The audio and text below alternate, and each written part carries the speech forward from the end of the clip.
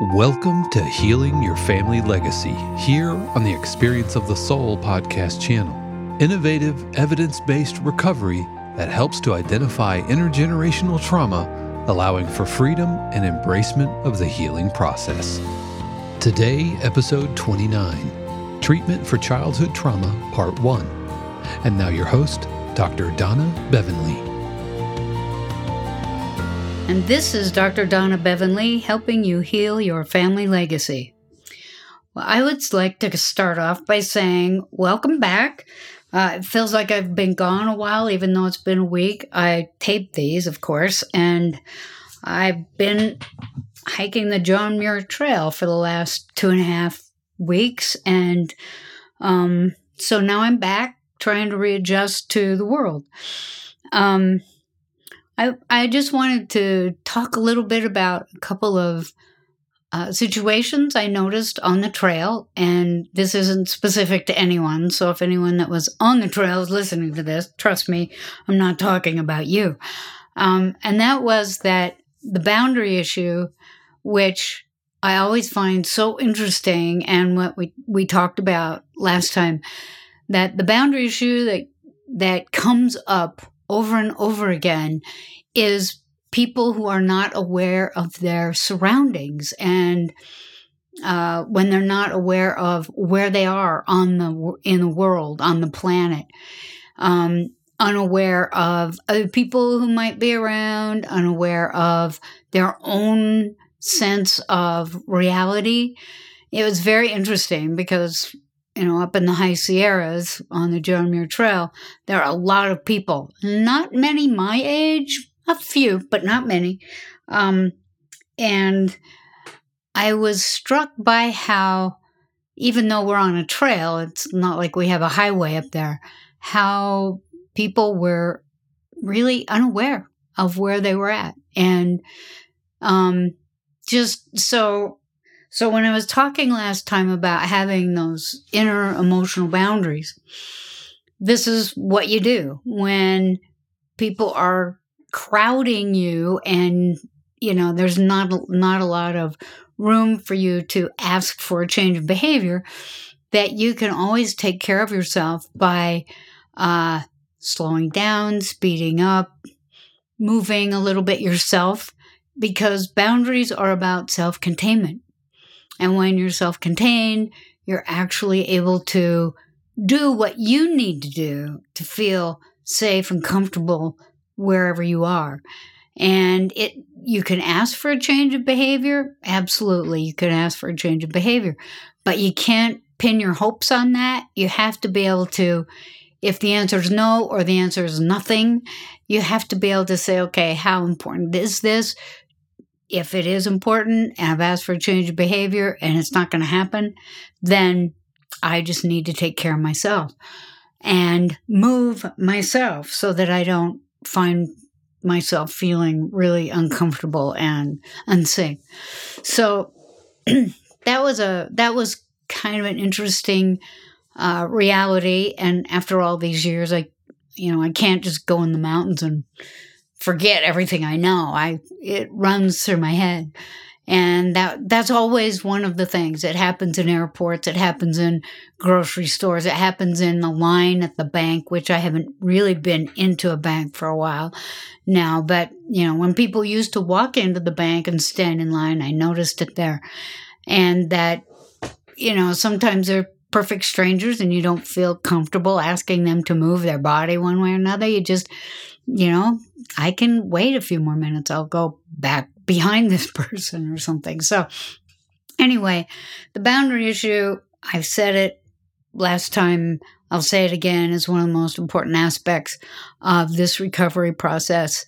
And I also wanted to mention today a little bit about how you learn about boundaries.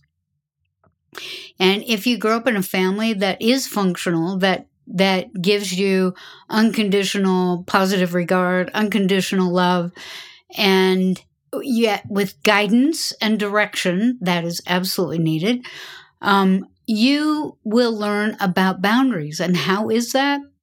When the child says no, they're basically saying, give me my space. Like if they say, no, I don't want you in the bathroom with me while I go to the bathroom, they're basically saying, I need a sexual boundary here. They don't know what that is, but it seems to be pretty much how children behave when they're young and even when they're growing up, or when the child puts, the teenager puts up signs on the door saying, keep out, only kids, only this, only that. The message is very clear, and that is that adults need to give them their space. Now, that doesn't mean that that's the day that parents stop paying attention, but it is the day that parents sit down and talk to their kids about, okay, well, if I need to come in and talk to you, or if I need to come in and, look around or get your laundry or whatever, how do I do that? And that is key to boundaries, because when you have a boundary and when you acknowledge other people's boundaries, you ask. So the kid says, well, just ask. Knock on the door and ask. Or if the kid doesn't know, well, I don't know how you do that. Say, how about if I just knock on the door and ask if I can come in? Most of the time, kids are not in there doing things that you don't want them to do. They just are trying to separate themselves and establish themselves as human beings separate and apart from their parents. And if any of you remember what that was like, it wasn't easy. I mean, I remember in my own life about, maybe 14 or 15-ish, I realized one day that, I'm not going to live here my whole life. These people aren't going to be in my life every day. My parents aren't going to be here. I'm going to be on my own. I'm going to be dealing with my own life. And on the one hand, it was thrilling, really exciting. On the other hand, it was absolutely terrifying because when you're a kid, you don't know anything else. You don't know what it's like to live on your own. You don't know what it's like to be responsible for yourself. And so your parents, if they were paying attention, they were busy helping you learn how to do that. And one of the things was to respect the no. Respect the no. When a child says no, respect the no. You don't invalidate the no, because what happens with that child when you invalidate the no, something goes off in their head that says, I can't say no, I have to say yes to everything. Kids think in those global kind of terms, and when they feel like they have to say yes to everything, that can be really problematic when they're trying to negotiate and navigate in the world. So, those boundary issues are huge. They're the difference between feeling safe in the world and capable of taking care of yourself in the world and not being able to do that. Or continually finding yourself in situations where you thought everything was okay and it isn't okay, and you don't understand why it's not okay. So, those boundary issues are pretty major in the world and pretty major for kids to learn. I was noticing my little grandson, he's not even 1 yet, but he tried a new food he didn't like, and he's not verbal, right? But he's already setting boundaries.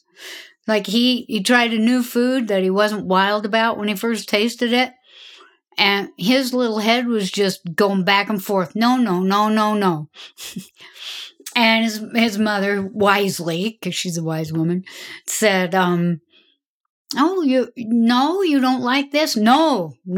He didn't say no, but his little head was just going back and forth, and he was making this face. And she said, okay, buddy. And that was it.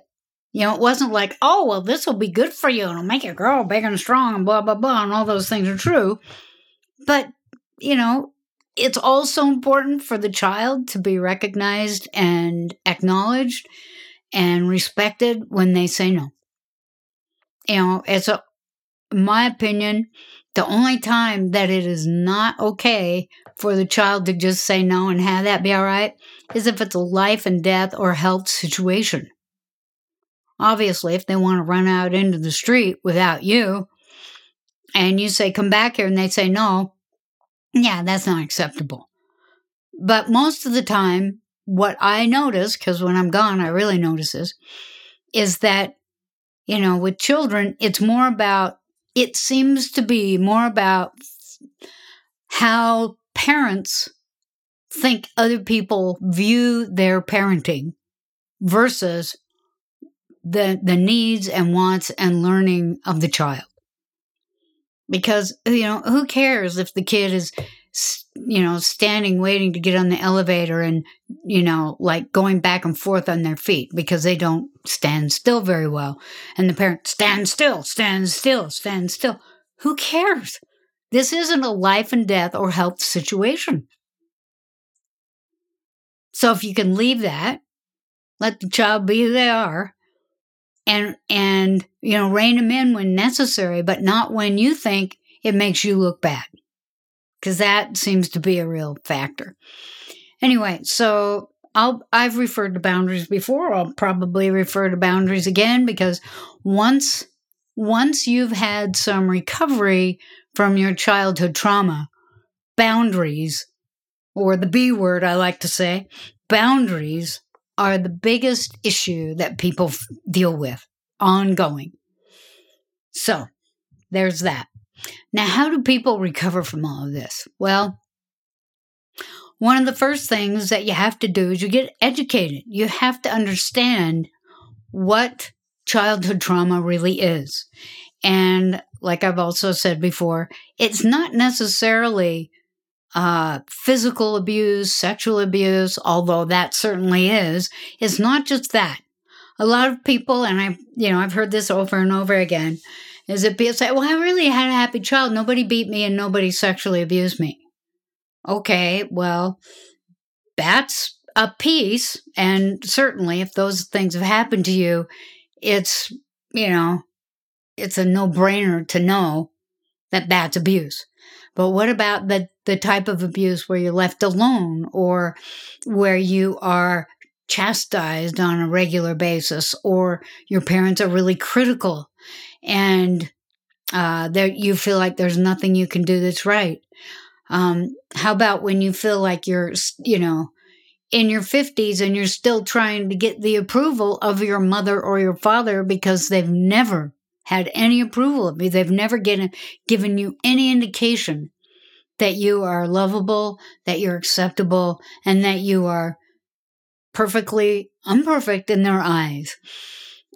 That's really traumatic. And what it does is it makes the child continually focus on where they're going to get that kind of approval versus allowing their brains to develop into the human beings that they are supposed to be. And, I think it's really sad when I hear that grown people, my age even, which is pretty old, it's like still trying to get the approval of their parents, or still angry at them for what they did or did not do. There's an indication that there's some unfinished business there. Whether or not the unfinished business is because persons never had the opportunity to get educated, or the unfinished business is that the wounds are so deep that, it takes a lot more than, what I prescribe here. Or sometimes it's just habitual. People get used to being angry at parents, and they get really used to blaming the parents. And if you remember way back when I started this isn't about blame. We're not blaming your parents. I had somebody say to me, well, I don't want to deal with that because I don't want to be mad at my parents. Your parents are only actors in your story here.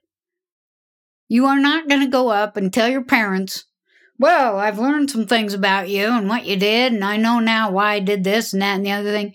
It's absolutely irrelevant to them. It's relevant to you. And that's why you want to do this. First part is education. And if you don't know what it is that you're dealing with, really, how are you going to actually sew it up and work it out if you don't know what it is? Well, you're not. So education is the first thing. Now, there are a lot of books out there. Mine, for one, Iron Legacy, Childhood Trauma and Adult Transformation. That's one. I like it. Took a long time to write. I think it's useful. There's a couple of others that I'm really familiar with. One is by Pia Mellody. It's called Facing Codependence. And, in the olden days, we called childhood trauma and the impact of childhood trauma, we called that codependence. Codependence is just emotional immaturity, right? And we talked about what all those emotional immaturities are. But Facing Codependence by Pia Mellody is also a good reference. It'll Never Happen to Me by Claudia Black. The Body Keeps the Score by van der Kolk. There's a whole host of books that you can read to learn more about childhood trauma. And if you're curious about it, and if you're wondering where I can get these books, then you probably have it. It's like if you're 7 feet tall and you're trying to figure out how to play basketball, you probably should be playing basketball. So if you wonder about it, you probably have it. And I tell people this who challenge me about their addictions, and they come in and they say, oh, well, I wonder if I have an alcohol problem, or I wonder if I have a drug problem, or a porn problem, or you name it. Addictions, if you are simply put, you behave in a certain way over and over again in spite of harmful consequences. That's an addiction, and people want to come in and, I want to find out if I have an addiction. Let's say you walked in here, you took time off work, you're paying me money to ask me if you have an addiction. What does that tell you? You probably do. Okay? You don't have to give me all the information. You're just here. So getting an education is the first part. The next is, that part of the education is also identifying your own history.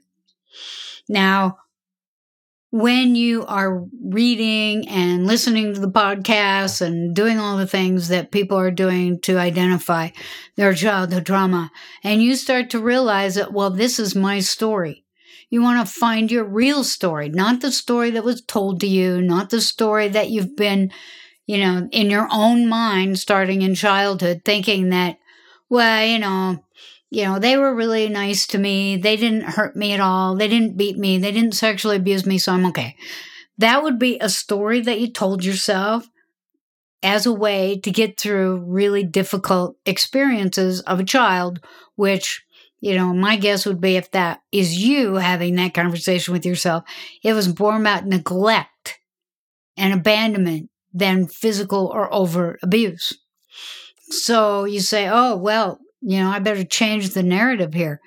Yeah, you change the narrative and you say, wow, I was by myself. I didn't have anybody around. Nobody interacted with me. I bring home my report cards and nobody said anything to me about it, but sometimes I'd get the look, or sometimes I'd get the eyebrow raise, or sometimes I'd even get the, is this all you can do? And that'd be it. Like, that is really traumatizing for children. And so you might say, well, okay, that wasn't good for me, and it probably impacted me in the following ways. And I could tell you right now that if you had abandonment and neglect, you're still trying to get their approval.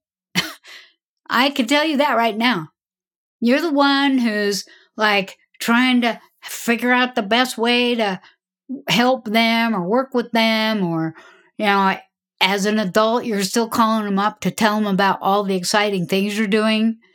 And, it's like, that's fine. I think it's fine to share with your family all the exciting things you're doing. But you look at the motivation, and the motivation would be so that they will approve. I'm calling them because this is going to be the big one. I finally wrote the book. And they're going to be so excited and they're going to say, gosh, Donna, great job. And so, like, when I finally finished my book, that didn't even occur to me to call up anybody in my family and say, hey, I finished the book. That wouldn't happen because their approval doesn't matter. If they love me, they love me. And if they don't, they don't. And if you've ever tried to get somebody to love you and it worked, please let me know. Email me at healingyourfamilylegacy@gmail.com. I would really like to know how you did that. How you got somebody to love you that didn't love you. So sometimes you find out that, they don't really love me. I was probably a problem for them, in the beginning or whatever. It's hard to come to grips with that. It's really hard to come to grips with that. But when it's a fact, it's a fact. And it's easier to deal with the facts of your childhood and your trauma than it is to keep running from it. Because the faster you run, the faster it runs, and it keeps biting you in the butt on the way. It bites you in the butt in your relationships with other people. It bites you in the butt at your job. It bites you in the butt when you're trying to parent. Because you can't get away from childhood trauma. It becomes part of your personality. It becomes part of your reality. And the only way that you can dig that out and create your own reality is by getting educated, being brave enough to face the facts of your childhood, and then acknowledging it and owning it. You stop running. You stop trying to make it be something other than what it is. And it really does become manageable in terms of getting better from it, getting well from it, from recovering from it. You can't do it while you're on the run. Okay. So that's the educational part, being brave enough and willing enough to really look at the facts and deal with the reality of your own childhood. And remember, I said, well, that's that, but that's not that, is that if you have siblings, their narrative will be completely different. Completely different. No two children have the same reality of their childhood. Well, for one thing, children are treated differently in families. And if you remember being a child, you knew who the favorite was. You knew. And if you remember being a child, you knew whether they liked you or not. You could sense it. You could feel it. Why is that? Children are pure. They're innocent. And they know the truth. They know. I mentioned before, if I want to know what's going on in a family, I ask them, please bring the youngest child with you. Because the youngest child will act it all out. I sit there and watch them, and it's like they're on a stage. Okay, I get it now. This, and this. They don't lie. When children quote unquote lie, they're just looking for the right answer. And usually it's because they live in a family that's less than nurturing. Okay?